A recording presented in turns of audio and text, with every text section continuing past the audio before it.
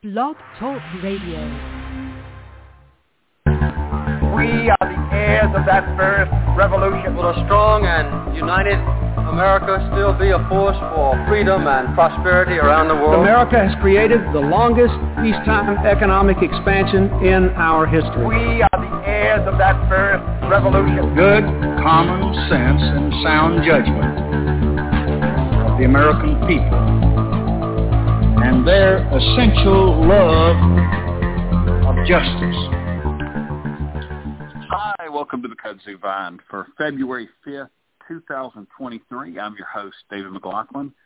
Join me as always. Welcome, Catherine Smith. Greetings from Atlanta. And welcome back to the show, Tim Shiflett. Good evening, sir.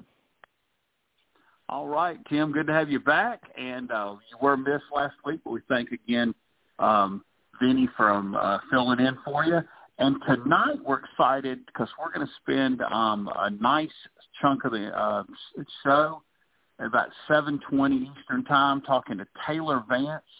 He is the state politics reporter for the Northeast Mississippi Daily Journal. That's that Tupelo, Brookhaven type area. And he's going to really give us a lot of insight into what's going on in their 2023 statewide elections. But until then, we've got some issues to discuss. And I guess the first thing we really need to discuss is the political story that dominated Friday afternoon into the weekend. And that was the balloon. And it started out as we didn't know what kind of balloon it was. And we did know it had, some type of cameras to do surveillance on it by the end of the week, end of the weekend. That was of Chinese origin. Catherine, what's your thoughts on this balloon that, we spotted in Montana and ended up being shot down over the water near Myrtle Beach, South Carolina? Sounds like from what I've read, I'm not a military expert, but it sounds to me like the president did what we want the president to do, which is to talk to the Pentagon, see what their recommendation is, and follow through on it. And that's what he did, as far as we know. And it seems like a good resolution. No one was hurt. It's down. We have it. I don't know. A lot of brouhaha over nothing, if you ask me. Yeah, and there probably is more to it than that as far as long term. Tim, when it originally got reported, it seems like a lot of Republicans looked at it and said, how can we score political points on Joe Biden instead of what can we do with this situation for American national security? Yeah, pretty much. They were screaming, shoot it down now. Why aren't you doing something? This wouldn't have happened if Donald Trump was president, which we found out later it did happen 3 times. And so, I'm not surprised at all that the Republicans started. And I kind of tuned that out and went to thinking about the Chinese and, what in the world were they thinking and, why do this and all that sort of thing. So, yeah, it was no surprise to me, David, that the Republicans got going with this. They saw a chance to score points and try to paint the president as weak and themselves as strong. And, that's what they did. They didn't disappoint. And, if it had been the other way around, if he had announced that it was coming, they would have said, he shouldn't have done that. What about national security? You can't win with these people. They will figure out an angle to criticize no matter what they do. Anything he did or said, they were going to take the opposite tack and figured they could score some points off of it. Yeah, I think basically, I think most rational people that look at things with China know that you can't trust everything they do.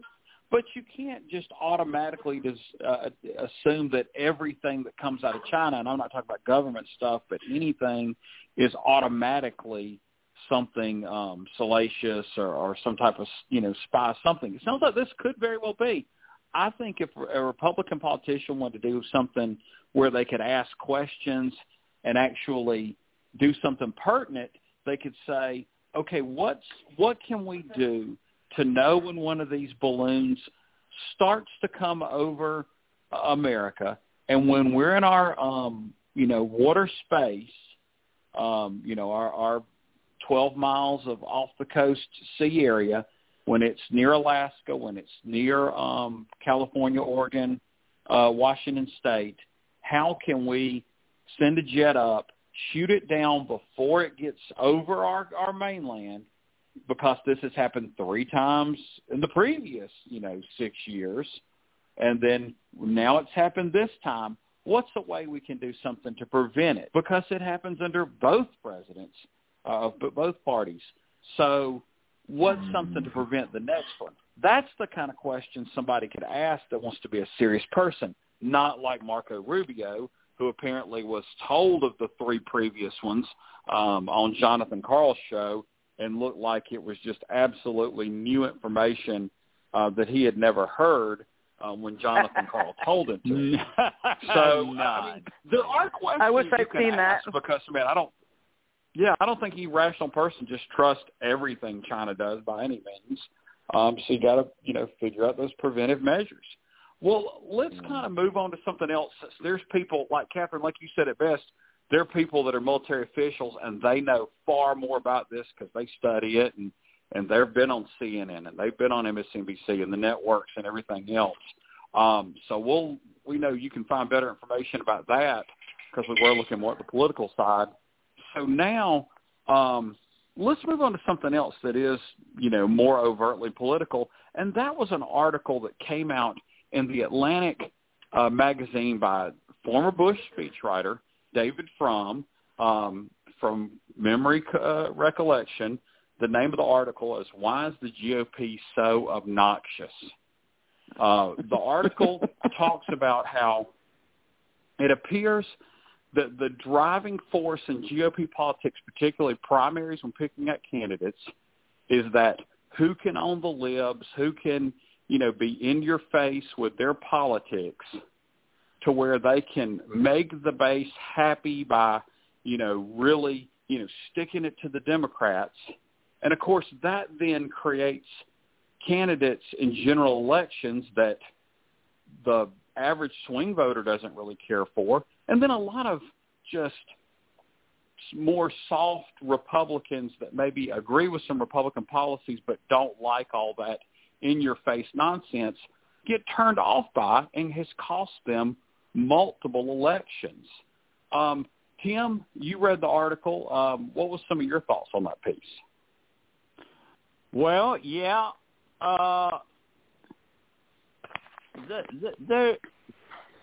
Donald Trump, I'm thoroughly convinced that that's still Donald Trump's party. And this is Donald Trump's MO. And people have copied that because he succeeded with it in 2016 and not since. It's like they keep going back to something that just isn't working anymore. Frum listed off the 4 different elections, including our runoff elections here in 2021. And, because they kept going back to this, they obviously missed a chance to capture the Senate because they had a bunch of candidates, and he mentioned Mel Minaj in particular. But many of these people were promoted by Donald Trump.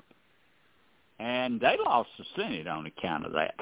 And he mentioned some of the other things that, like they only gained 9 House seats when in a normal election, she gained 37. They lost 2 governorships.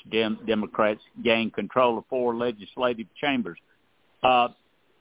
other things I was thinking about, that's going on with them. The in-your-face stuff even seems to be going as far as the Supreme Court with this super conservative stacked court, and it's just killing them. And voters are turned off by this election denial nonsense that they just won't get off of, and they're getting obnoxious with it. Carrie Lake, man, I just hate to see her name in print because I know there's going to be this garbage coming behind it. Attacking Hunter Biden. That's another thing. Well, you know what? It has not worked. Why do they keep doing it? And so, I believe that the fact that the GOP is still Donald Trump's party is actually the biggest problem, because as long as he is where he is, and according to the polling, he's the favorite to be their nominee again, that you're going to see a lot of copycats and a lot of people that like what Trump does and do what Trump does be drawn to Donald Trump, and we will continue to see this until Donald Trump leaves the scene. But it was a very good article that Trump wrote. It really was. Yeah, Catherine, I think it really hits the nail on the head. What do you think of his thesis? I thought it was really good, and I'll give you a little anecdote that sort of plays right into it.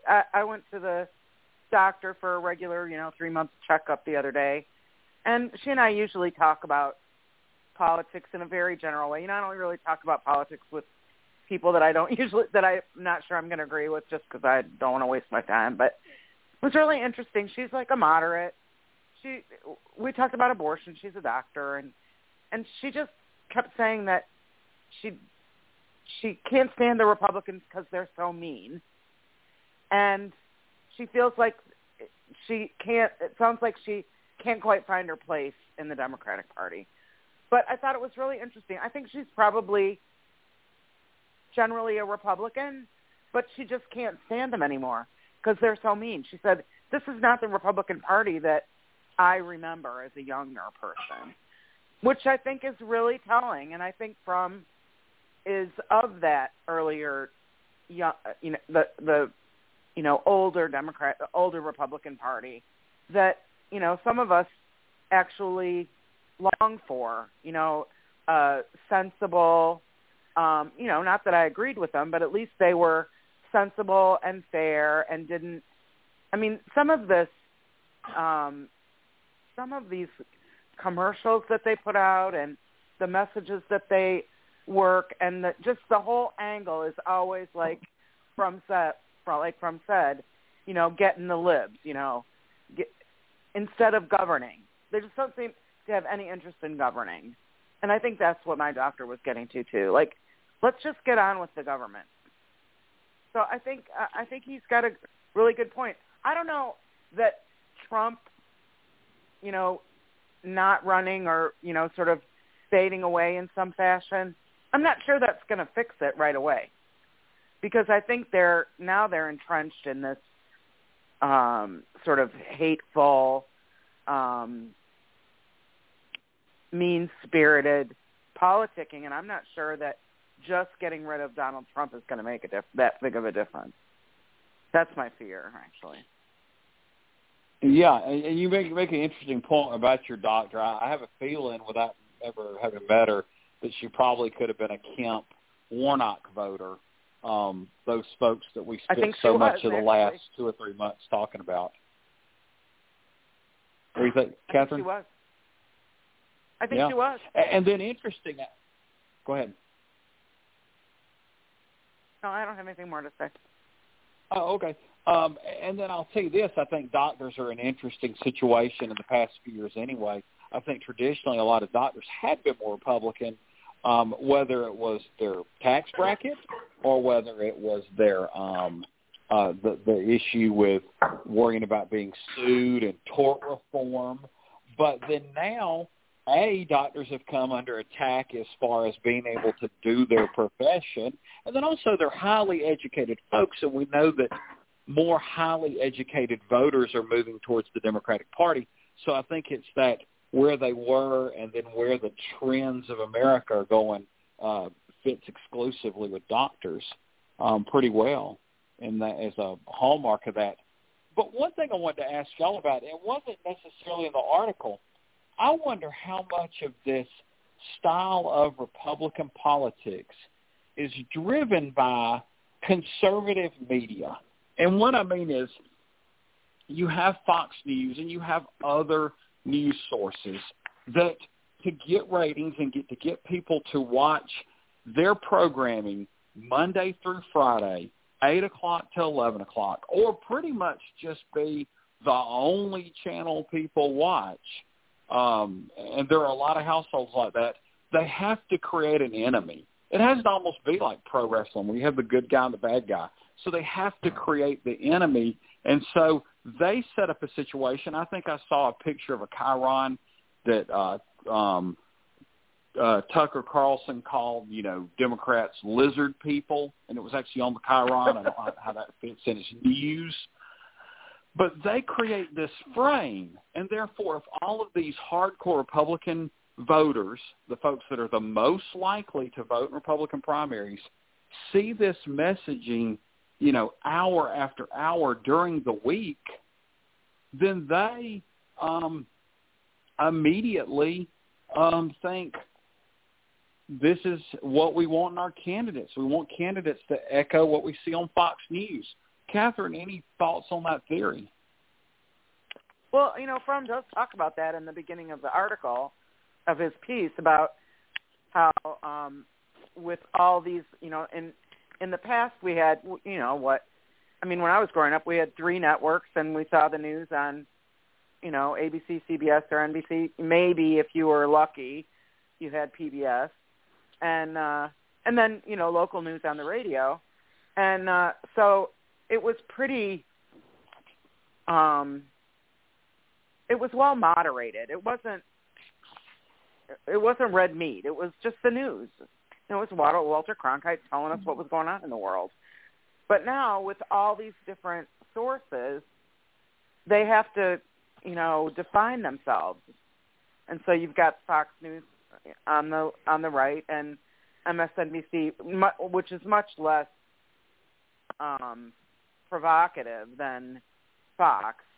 And then there's a whole bunch of other ones in between on the internet and on the radio and other TV networks. So I think as we've, they have to narrow their audience in order to appeal to them. They have to narrow their message to appeal to those people who will keep it on all day, every day for their advertisers. So, yeah, it's terrible. Yeah. Tim, how much of this is a creation of the right-wing media landscape? Well,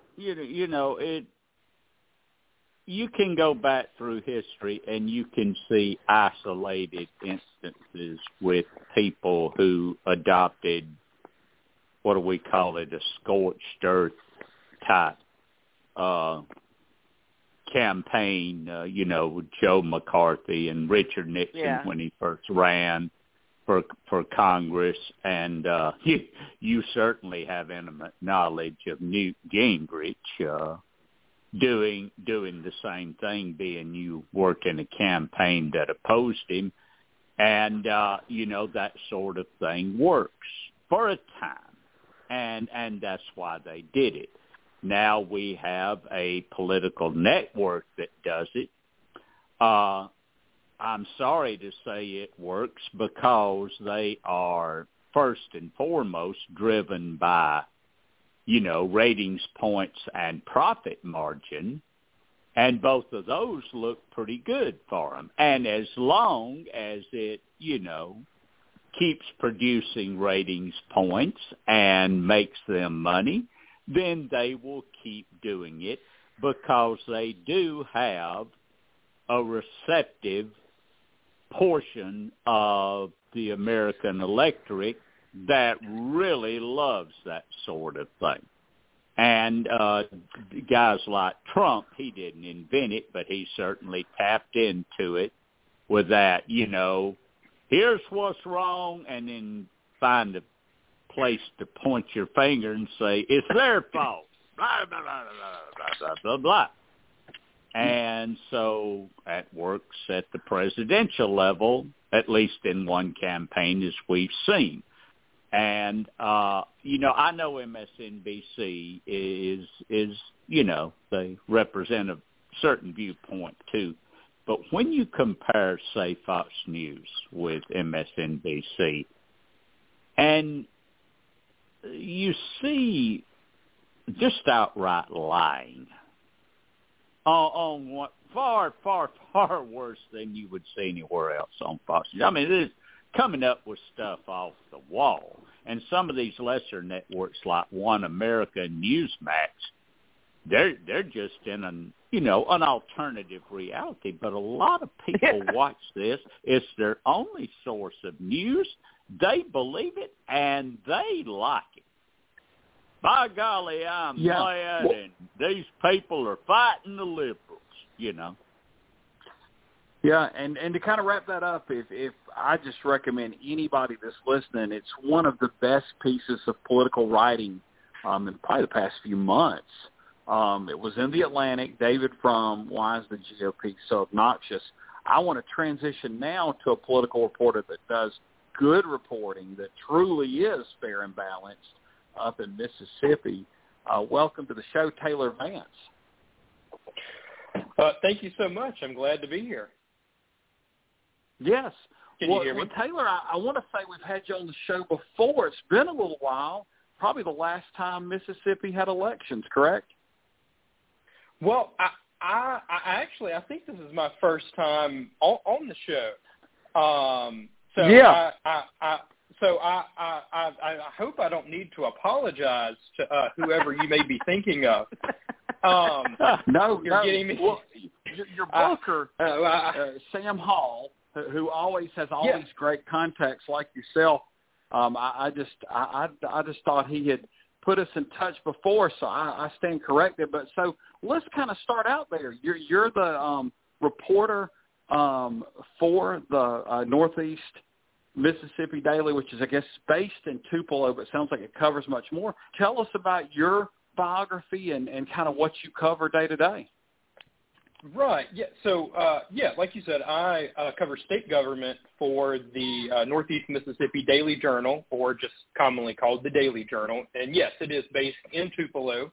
So really my job is to explain how state policy impacts the lives of people in Northeast Mississippi.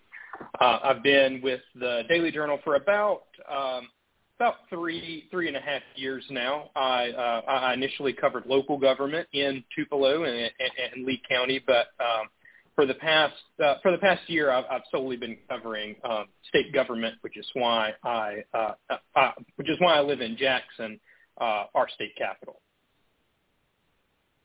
Yes, and I guess that Tupelo area, that your paper, does it cover that suburban Memphis area that's growing so much as well, or is it more?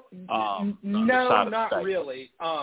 That's kind of the other side. That's the DeSoto County area. No, we really don't. We have at times sort of written a few things about that area, but no, not really. I mean, really, our bread and butter is Tupelo, Lee County, and a few sort of rural areas that surround that. I think we have about 13 total counties that we kind of consider our core coverage area. But no, we don't really cover that area outside of Memphis. Sure. Okay. Well, let's kind of get it. I'm going to be the one that sets the table, even though we want to have you on and talk about the elections. But leading into the elections, there were two, I guess, big stories that made really national headlines outside of Mississippi. Yeah. And the first one was a welfare scandal where funds that were meant to go towards, the betterment of people's lives that are impoverished, children and food stamps and everything else, somehow a lot of famous athletes, including Brett Favre and the $1 Million Man Ted DiBiase, got involved. So this story got a lot more attention. In the state, how are people reacting to that story? Well, so first off, I think you described it pretty well. I mean, the stories kind of write themselves. I mean, famous athletes, WWE wrestlers, or former WWE wrestlers in the state of Mississippi, and I think that was kind of the entrance. That was kind of what caught a lot of people's attention outside of the state was Brett Favre, the $1 Million Man, and there's nothing wrong with that. But I think, like you said, kind of going beyond that, the real story is, yes, all of this money that was meant to go toward, the most vulnerable citizens in our state, the most impoverished people who were trying to, get out of poverty, it actually, a lot of it didn't go to them at all. It just went to a lot of people who already had money, or at least that's what it appears right now. And they use this money to really enrich themselves even more. But I think just across the board, I mean, most people, when they realize what went on, I mean, they're horrified about it. They're shocked that this happened. I mean, they think that it's terrible. That again, this money that was supposed to be used to help people, to get them out of poverty, that it really wasn't used for that. And so, yes, a lot of people are horrified that happened. But I would say, I guess, politically maybe, there really hasn't been much of anything that has really happened. We have the legislative session that's going on right now in Mississippi. And I think one of the main critiques that the public has of the legislature right now is there has not been one official really hearing to scrutinize this, to find out what went wrong, what could have, how this could have been prevented. The Democratic caucus, I will say, has held some hearings on this. But as far as an actual sort of bona fide committee, for lack of a better term, there's not been any type of hearing to scrutinize this. And I think the attitude by elected officials has more or less been just kind of let everything work its way through the court system for now. So that's I don't know if that answers your question, but that's sort of what's going on right now. Yes, it sounds like, sadly, it got more scrutiny on last week's game theory with Bomani Jones than it has with the legislature. And that actually is real funny. I'd already booked you to be on the show, and then I noticed Bomani Jones actually looked at this and talked about the absurdity of Brett Favre and Ted DiBiase and I guess Marcus Dupree getting involved. So I know some of famously some of the funds went to build a volleyball arena for Southern Mississippi.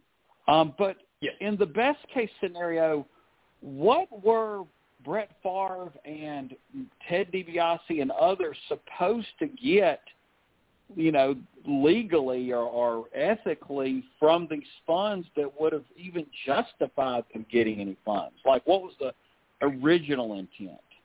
Yeah, I mean, I think the intent was, if this when this building was constructed, that it could be used for different seminars and programs such as like financial management, maybe a resume program, things like that, where it would be used sort of as a meeting space and, for quote unquote economic development and things like that.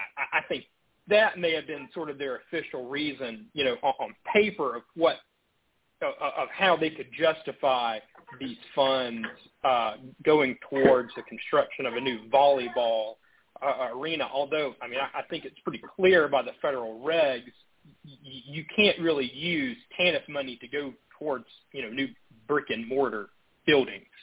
But yes, I think best case, that was probably what they were wanting, that was going to be their reason to justify these funds going toward a volleyball arena. Yes.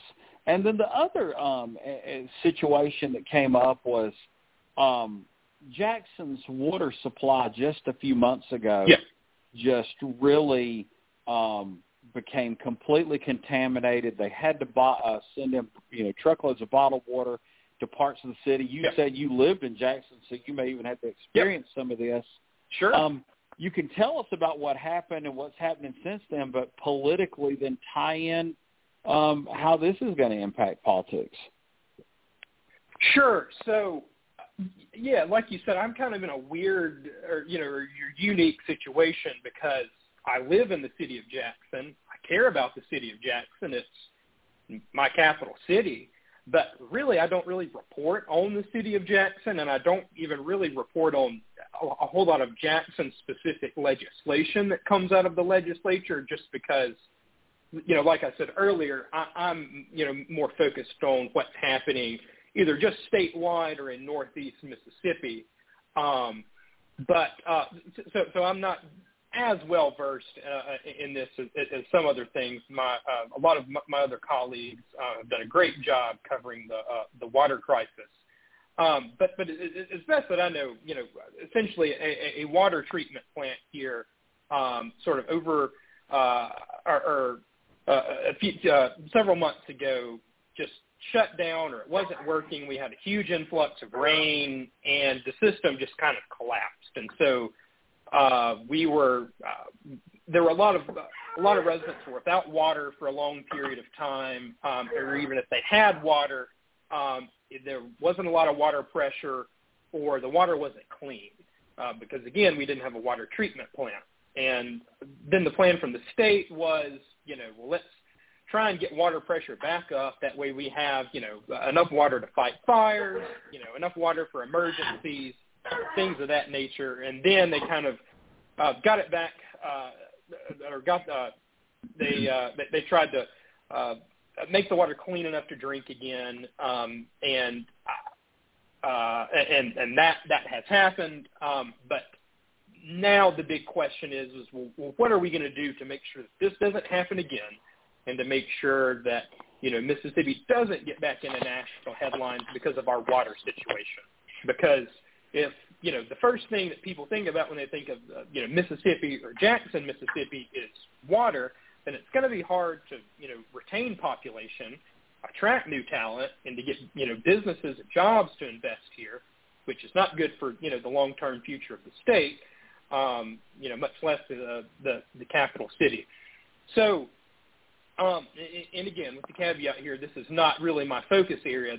There has been some legislation this year to try and address some of that, but the Jackson and the Hinds County delegation has not really been receptive to some of this legislation, and I may be sort of getting down into the weeds here, but what has happened now is there is a sort of a third-party administrator that has been appointed by the Department of Justice to try and get Jackson's water up to par, more or less. And one of the things that this administrator proposed or was talking about was basing, at least for the interim, basing water bills off of property taxes instead of actual consumption, to make it a little more equitable in the short term, so we can have more cash flowing, and to have a little bit of operating money. Well, one chamber of the legislature has introduced a bill that would prohibit that type of practice in the state, and now only allow a utility company to charge based off of actual consumption.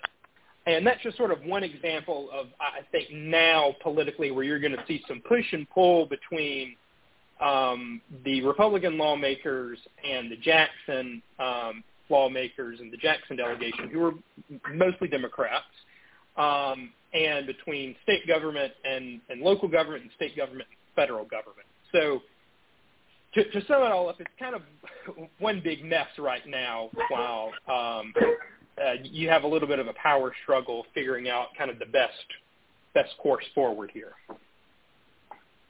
Yes, well, I just remember from the Flint River or the Flint, Michigan water crisis that came back on the governor at the time, Rick Snyder. And of course, this is a different water system with different things could unfold differently. But I do know that it did impact politics at the state level, even though it was a local water system. Sure. Yes. Yeah. Well, I'm going to pass it. Oh, go ahead. No, I was going to say, and this may transition into our discussion about statewide politics, but I think there's a chance that that very well may happen in our upcoming governor's race. But we will see. Yes. Well, that's a good segue. I'm going to pass it over to Tim Shiflett, who has questions about the governor's race, among other things. And then Catherine Smith has got some more questions about the legislature, so I'm going to pass it to Tim and then Catherine. Okay. Good deal. Good evening, Mr. Vance, and thank you for being with us tonight. Now, of course. Glad to be here. Neither Governor Tate Reeves, who has a history of tough primary fights, or his assumed opponent, PSC member Brandon Presley, have really drawn any meaningful opposition in their party primaries. So are they both such overwhelming favorites that they scared off major challengers, or what's going on there? Well, I would say, we can take the current Governor Tate Reeves first. I would say the short answer to that question for him is probably yes. I mean, you look at the most recent campaign finance reports. I mean, Governor has about at least, I believe, $7.5 million in his campaign fund, which is pretty significant in Mississippi. No other statewide official has come close to that. I think the person who has the second most amount of money is the lieutenant governor, and he has a little over $3 million. So that just maybe goes to show you just the gap there of how much money that actually is. There were two people who floated the idea of challenging the governor in the Republican primary. The first one was the Secretary of State, Michael Watson. He floated that, and he is, I would say, more of a firebrand, far-right conservative, and I think he had floated the idea of challenging him from the right. But and because one of the governor's, I would say, firewalls is the Gulf Coast. That's kind of his bread and butter is for Republican voters is the Mississippi Gulf Coast, and Michael Watson is also from the Gulf Coast. He's from Jackson County, and so I think his plan was to try and eat away at that base. But nonetheless, he decided to just run for re-election as Secretary of State. And the other person who had floated the possibility of challenging the governor in the Republican primary is Bill Waller. He's the former Chief Justice of the state Supreme Court, and he ran for governor in 2019 during the last election cycle. And he did not win the Republican nomination, but he did force the governor into a runoff election. And he had sort of complained about some of the governor's policies to a few news outlets, and had criticized sort of the governor's role in the welfare scandal. And so I think there was a lot of interest in seeing what he would do, but ultimately challenge the governor and just kind of stay out of this race. Because I think no matter who would have challenged the governor, I mean, it would have been a hard fight. It would have been an uphill battle. It's always an uphill battle to try and unseat an incumbent, and they would have had to have raised a lot of money. Now, in the Democratic primary with Brandon Presley, who I think is pretty much the odds-on favorite. He's really the only elected official in the primary right now. I mean, I think it's two things with him. One, yes, Commissioner Presley is, I think, pretty popular among Democratic voters. But the other thing, and I do not mean this in any not towards Brandon Presley, just, I mean, the Democratic Party is just so weak in this state. And I think, I mean, for the past, 3 years, people had just looked to, or especially the Democratic voters had just looked to Brandon to run for governor. That, I mean, if Brandon had decided not to run for governor and seek the Democratic nomination, I mean, I don't really know, who the backup would have been. And so I think it's, yes, I mean, Brandon Presley is popular among Democratic voters, but it's also just, you just have a weak Democratic Party and a lack of party infrastructure in the state. And so I don't think there's going to be many people complaining or challenging Brandon Presley for that nomination. So. Okay. Well, you talked about the difficulties that Democrats are having in that state. Now, I do realize that Republicans control all constitutional offices in the state, like they do here in Georgia right now. Sure. And I read a Pew Research report that said that around 90% of white voters in Mississippi are straight-line Republican voters. Are we looking at a situation where, how should I put this, we don't have a red and a blue party, but essentially a black and a white electorate opposing each other? I would say that's probably pretty accurate. Because Mississippi does not have just a huge metro area as you do, I would say, in Georgia. Jackson is the capital city, and it is our largest city right now, and there are suburbs surrounding it. But it's not just huge and robust compared to Georgia. And I think that's where a lot of Democratic candidates have made inroads recently, is in the suburban population. And we do have that, but it's just not massive. And so that combined with just how inelastic voters are in Mississippi, I think that's not far off. I mean, race is a huge deciding factor in what political party you're going to belong to. It's not the only factor, and of course there are exceptions to that. But yeah, I mean, I think you're right. Yes, I mean, okay. There are not many white Democrats left in the legislature, and I think Brandon Presley is the only really white Democrat who is elected either to a statewide or regional office in Mississippi. Well, with that, I'm going to turn it over to Catherine for some more questions. Catherine? Okay. Hey, thanks so much for being on the show tonight. We really appreciate people who set aside some time on a Sunday evening to talk with us. It's very generous. Glad to do it. I wanted to talk a little bit about what issues are going to be activating voters. Now that Mississippi has successfully banned abortion, which has always been a, hot button issue for the social conservatives, what are they going to use now? Well, I think what you're going to see among conservatives is, or at least among Tate Reeves this next election cycle, I think he's going to try and portray the Democratic candidate just to the national party. And so maybe now, to answer your question, I think, what does that look like? We've seen the legislature already in the early stages of the session has introduced legislation that would ban gender-affirming care for transgender minors or for trans youth. and I think that's probably going to be their next focus is transgender issues, LGBT youth. There's a bill right now that would sort of place some restrictions on books in public libraries.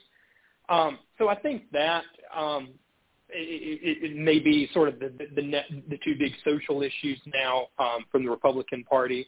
But also I think taxation, lower taxes. There's a huge push right now to eliminate the state income tax or either, reduce the tax rate on the income tax. And maybe I think from the Democratic Party, I think the huge issue right now is going to be health care, particularly rural health care. That's what I was going to say. Go ahead. Why would you cut taxes when you can't even provide? I mean, they can't provide any health care. I mean, their health care budget has been slashed like every year. And that's a huge concern that a lot of moderate Republicans and Democrats have expressed is why are we cutting taxes at a time when, our capital city, as we just discussed, made national headlines because it couldn't provide clean drinking water to its citizens for months. We have two state agencies who are dealing with federal lawsuits. We're the poorest state in the union. Our rural hospitals are on the brink of collapse. So yes, I mean that is what I think. Like I said, Democrats are going to hammer the Republicans on, and their answer is, well, we can still work on that while putting more money back into taxpayers' pockets. There are a lot of people who have concerns about that. The state income tax accounts for about a third of the total state budget. They did not they did not fully eliminate it last year, but they took a big step towards reducing the tax rates. In several years, we will essentially have just a flat 4% tax bracket on the income tax. And the Republicans' argument is, we have budget surpluses right now in our in the state treasury, and they just think that it's time to return money back to the taxpayers. And they believe that if they remove those tax brackets, then it will lead to more job growth. So those are kind of the two sides of the argument there. It's just interesting to me that they have money left over, but they still have, these water problems. Like maybe they should have spent some of that money on the water problems, but that's too simple. Well, I guess. We had water problems. We had water problems in Atlanta. We had sewer problems in Atlanta, and our mayor at the time, Shirley Franklin, was famous in Washington when she went to Washington to get federal money for our sewers. They called her the sewer mayor. She would walk down the hall and they would go, "Oh, there's the sewer mayor." I don't know if you know Shirley Franklin. She's about 5 feet tall. And but she said, "That's fine with me. I'm glad to be known as the sewer mayor." And she fixed it. But it cost billions of dollars. Billions. Yeah. It's very expensive to fix those. Because I don't know about Jackson, but in Atlanta, it was like a old sewer system that hadn't been updated because nobody wanted to pay for it. Nobody wanted it on their job. They didn't want it on their watch. Right. They wanted someone else to do it.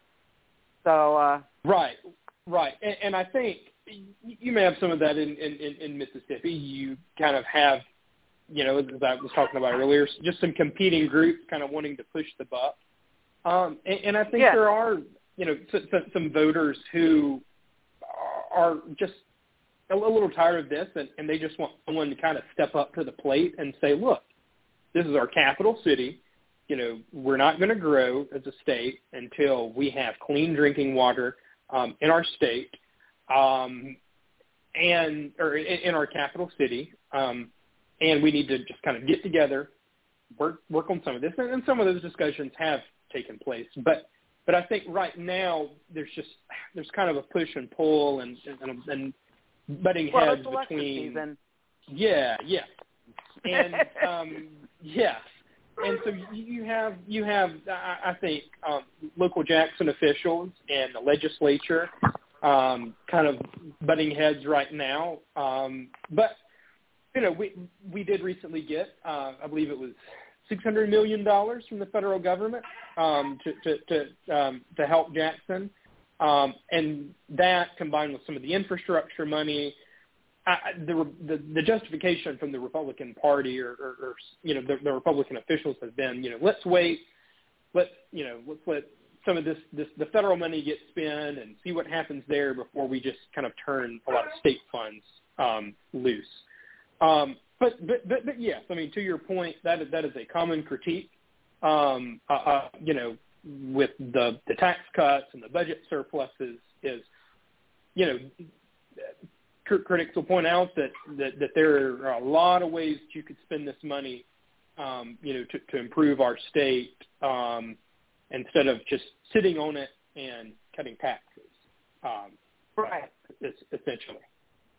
Well, that's really interesting. Any other things happening in the legislature that are interesting that our listeners might like to hear about? Yeah, I'm not sure if there is a ballot initiative process in Georgia, but we did have one in Mississippi, and most of your most of your listeners probably know what that is. But a ballot initiative process is essentially a way for petitioners or voters to circumvent the legislature and state officials and put a specific item on a ballot for consideration. Something like early voting or Medicaid expansion, for example. So in 2019, there was a medical marijuana initiative that got on the statewide ballot, and voters overwhelmingly approved of it. I believe it was around 75% of voters voted in favor of the medical marijuana initiative. Well, the interesting thing about it is the requirements for the ballot initiative at the time required petitioners to gather signatures, or an equal number of signatures from the state's old 5 congressional districts. Well, the problem with that is Mississippi no longer has 5 congressional districts. It only has 4. But the law, or the Constitution and the law, was never updated to reflect that. So essentially someone, or the mayor of Madison, Mississippi, which is a suburb of Jackson, was really opposed to the medical marijuana, and she filed suit. She challenged the initiative process because of the discrepancy with the congressional districts. And the Supreme Court, it went all the way up to the state Supreme Court. They agreed with the mayor. They struck the initiative process down, and since that ruling, and I believe it was 2020, we have not had an initiative process since.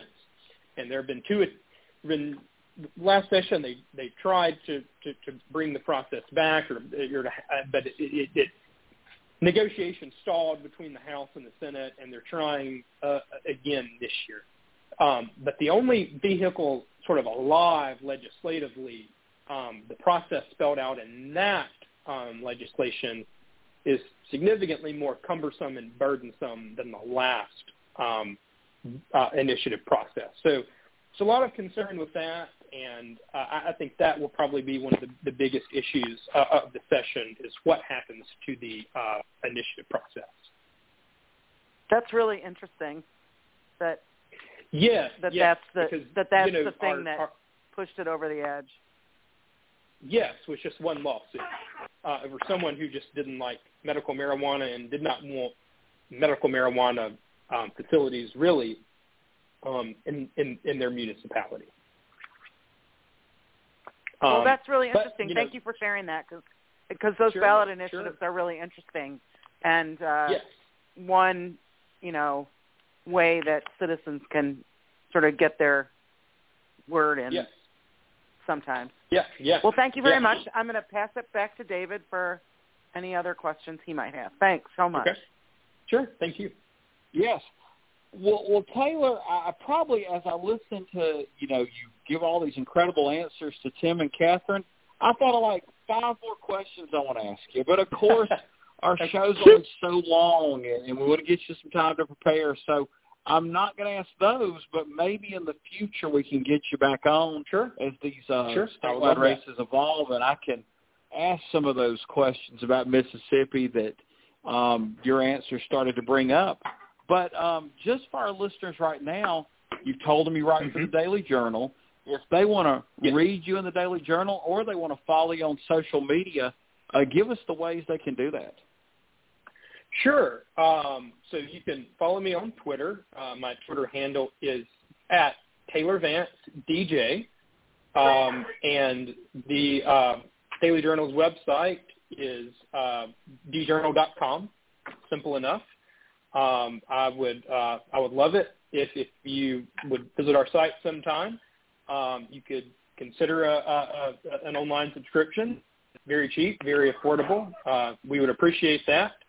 Even if maybe you are just wondering, why should I subscribe to an out-of-state publication? I would just hope that you just support independent journalism or local journalism somewhere, whether that be in your own community or elsewhere. But we would love the support. Yes, absolutely. Well, Taylor, thanks so much for coming on, and keep doing a great job covering Mississippi politics, since this is the year for Mississippi elections in 2023. Sure. Thank you so much for your time. Thanks so much. Hope to visit again. Thank you, sir. Absolutely. Thank you. All right. Bye.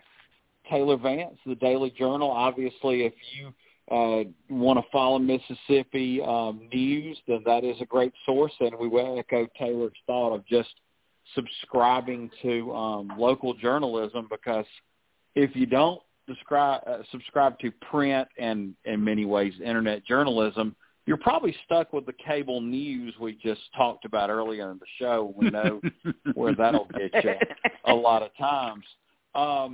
But let's kind of talk about one more topic just before we go. We don't have a lot of time for this, and that is how the Republicans, since they've taken the majority, they have now gone after three different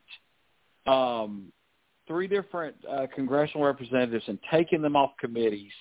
Eric Swalwell and Adam Schiff off of the intelligence committees is retribution for them investigating Donald Trump, like they were the only people to do that. That seems like many people in America throughout all kind of public offices have done that. And then this week they took off Representative Ilhan Omar off of the Foreign Relations Committee. Tim, your thoughts on this very vindictive practice now that they have contributed to? Well, McCarthy said last year during the campaign that if the GOP took control of the House, he was going to do that very thing, and he did it.